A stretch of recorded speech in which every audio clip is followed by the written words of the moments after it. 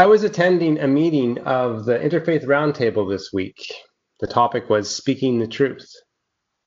And I was a little anxious going in because I went in with an agenda. I'm convinced that one of the most important elections in our county for some time can happen this Tuesday, when we decide the Democratic candidate for prosecuting attorney. I've learned through working with Friends of Restorative Justice just how important this office is. The prosecuting attorney decides which cases are prosecuted, how plea bargains are offered, what kind of bail is allowed. These decisions and the amount of discrimination in the office. Prosecutors' offices are rife with discrimination, as we've learned in the movie Just Mercy, as well as other places. These decisions deeply shape the lives of especially Black and brown and poor people in our county. The young multiracial, multi-faith coalition Liberate, Don't Incarcerate has a scorecard on the prosecutor's race. And I went to the Interfaith Roundtable meeting with a call to encourage my fellow faith leaders to look at the materials that Friends of Restorative Justice and Liberate, Don't Incarcerate have produced about this prosecutor's election. I wasn't super comfortable with the idea of pushing my agenda on this group, even though I had the encouragement of the director to do so. When we went to our breakout rooms, one of my colleagues talked about how he was preparing materials for Sunday on the Jonah story, and how we need to have the confidence to speak our call, like Jonah. In that moment, it was a word that I needed to hear. When we went back into the main group, I spoke first and shared what I had to say. People were grateful for the information.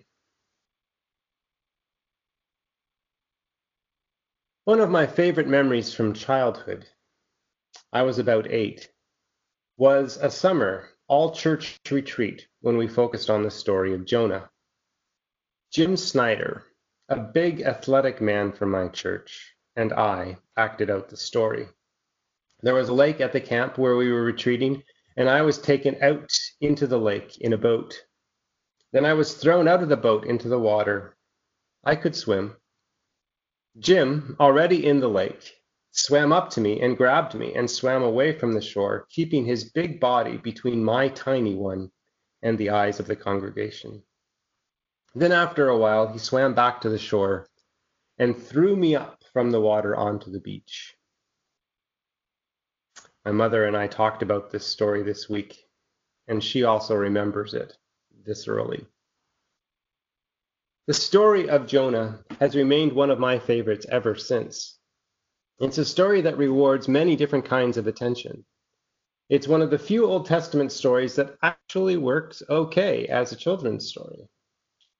But it's also an anomaly in the Bible as a text that bridges the prophetic writings and wisdom literature through folklore with its fantastical fish who can keep a human alive for 3 days and 3 nights, a plant that grows in a day and is felled by a worm in a night, and a whole city that engages in species-inclusive repentance. It works as an allegory, folklore, and prophecy. There are strong theological, ecological, ethical, and rhetorical arguments. Each different character in the story has something to teach us. Let me briefly review the plot so we have it in mind. God comes to send Jonah to Nineveh with a word. Jonah, for reasons we later learn have to do with his focus on the nation of Israel against other nations, doesn't want to go to Nineveh because he doesn't want God to forgive the Ninevites. So Jonah takes a boat to Tarshish to hide from God. The boat encounters a storm, and the sailors interrogate Jonah, realize he is the likely cause of the storm, and throw him overboard. The sea calms, and Jonah is taken inside a great fish, sent by God. Jonah spends 3 days inside the fish, and then is thrown up on the shore. God again calls him to go to Nineveh. It's a large city. Jonah walks a day towards its center and then proclaims, "Only 40 days more and Nineveh will be overthrown." The city repents, fasting and putting on sackcloth and renouncing evil ways and violent behavior. The fast and the sackcloth are for everyone in the city, including all the animals. God saw the efforts of the Ninevites and reconsiders overthrowing the city. Jonah is predictably petulant and asks God just to kill him right there. He leaves the city, makes himself a shelter, and sits down to see what will happen to Nineveh. God causes a kikkion plant to grow up and provide shade for Jonah to soothe his frustration. The plant makes Jonah happy. The next day, God sends a worm to destroy the plant, and then a scorching east wind and a hot sun to beat down on Jonah. Jonah again begs for death. The story ends with this beautiful question asked of Jonah. You are concerned for the kikkion plant, which has not cost you any effort, and which you did not grow, which came up in a night and perished in a night. So why should I not be concerned for Nineveh, that great city, in which there are more than 120,000 people who cannot tell their right hand from their left, to say nothing of the animals? In the time that remains, I want to look at this story from the perspective of a few of its characters, with a mind towards the future of our church and county. I love how the message of this story changes depending on whose shoes we seek to stand in. I'll start with Jonah, who my friend from the Interfaith Roundtable suggests teaches us confidence in our message. I might need to talk to him about that interpretation again. If Jonah is confident about something, it is actually that Nineveh shouldn't be saved.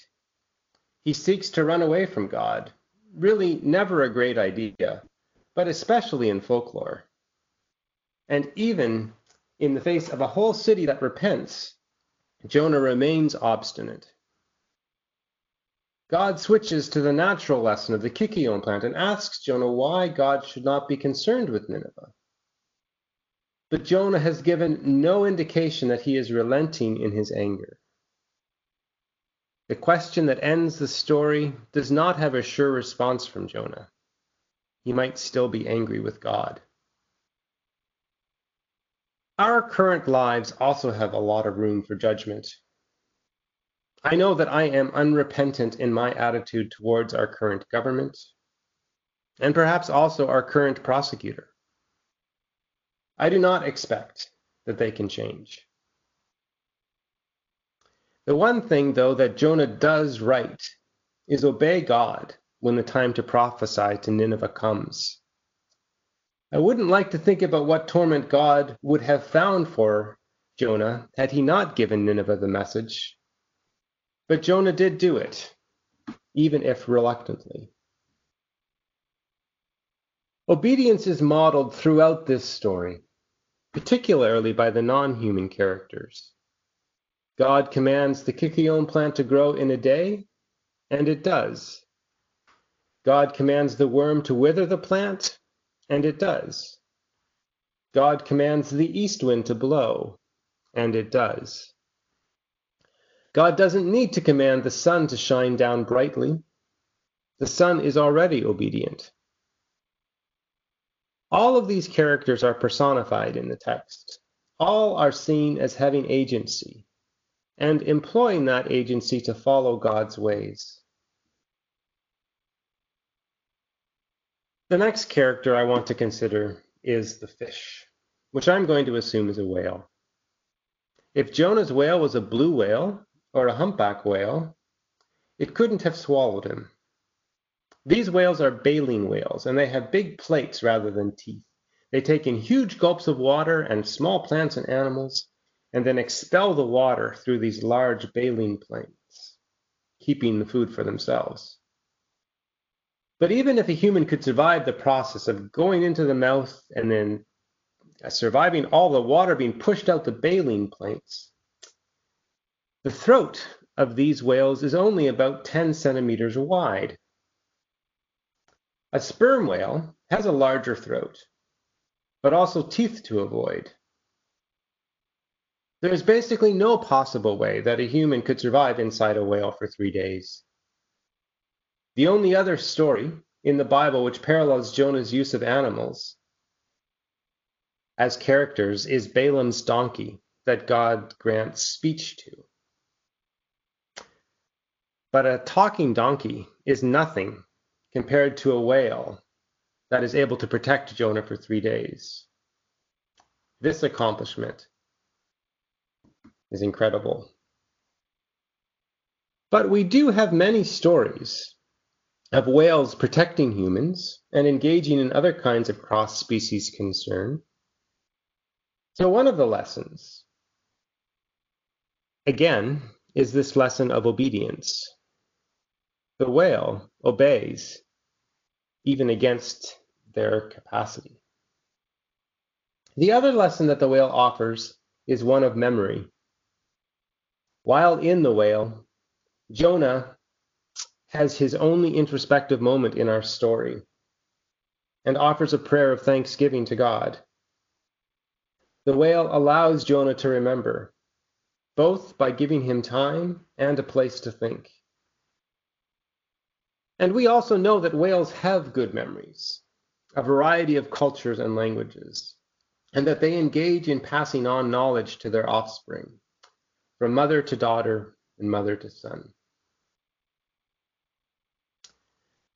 But perhaps the most resonant character in this story for us now is the city of Nineveh. Nineveh was the capital of the Assyrian Empire, a city 3 days' walk across. For an Israelite like Jonah, going to Nineveh wasn't just going to a foreign city that he didn't care about. Jonah might have also feared for his safety. One analogy might be a Jewish person going to Berlin in 1936, expecting repentance. Another might be a Black person going to Washington, D.C. in 2020. Remarkably, Nineveh listens. There is a great deal of hope to be found in thinking of ourselves in the place of Nineveh in this story. It does seem like there are communities in this country, like Portland, or even at moments ours here at Shalom, that are open to repentance now more than we ever have been. There is also a lot of humility to be found in realizing how complete the repentance of the Ninevites was. It makes sense to step back for a moment at this point and remember that Nineveh was not a part of Israel, but that Jonah is sent by God there. Robert Alter says, "The God that Jonah has such difficulties with because of his Israelite nationalist mindset is not chiefly the God of Israel, but the God of the whole world, of all creatures, large and small. God is not a God you can pin down to national settings. God exercises magisterial control over storm winds, fish, livestock, and plants, as well over human beings of all tribes and nations. And God asks the recalcitrant prophet why he should have pity for an ephemeral plant, but not a vast city of clueless human beings and their beasts." The message of Jonah, in spite of who Jonah is one of universal mercy. It is fitting that the book ends with a question.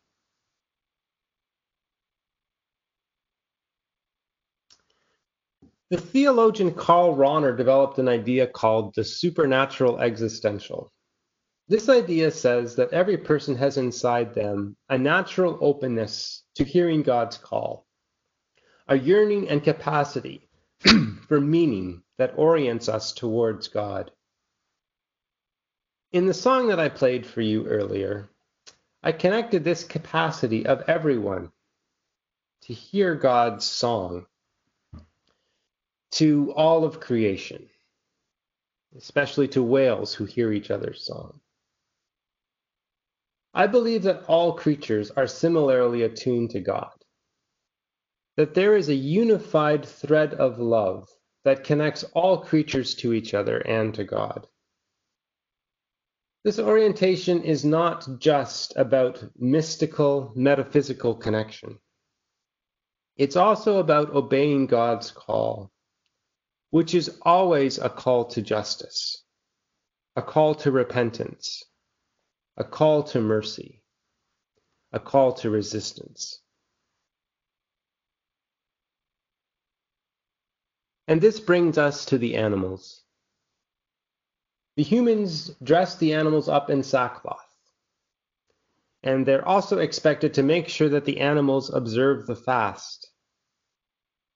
But the inclusion of the animals in these acts of repentance shows both that the Ninevites expect the animals to matter and that they expect that this is also what God thinks. When we orient our world towards justice, when we hear God's call, it is a message that we can all respond to one way or another. And this message that is shot through our whole universe is also one that we can help each other respond to. For we all have a response. We all have a call. We all have something to say. I encourage us all to listen to God's music playing over our heads, to hear this call, and to respond. Amen.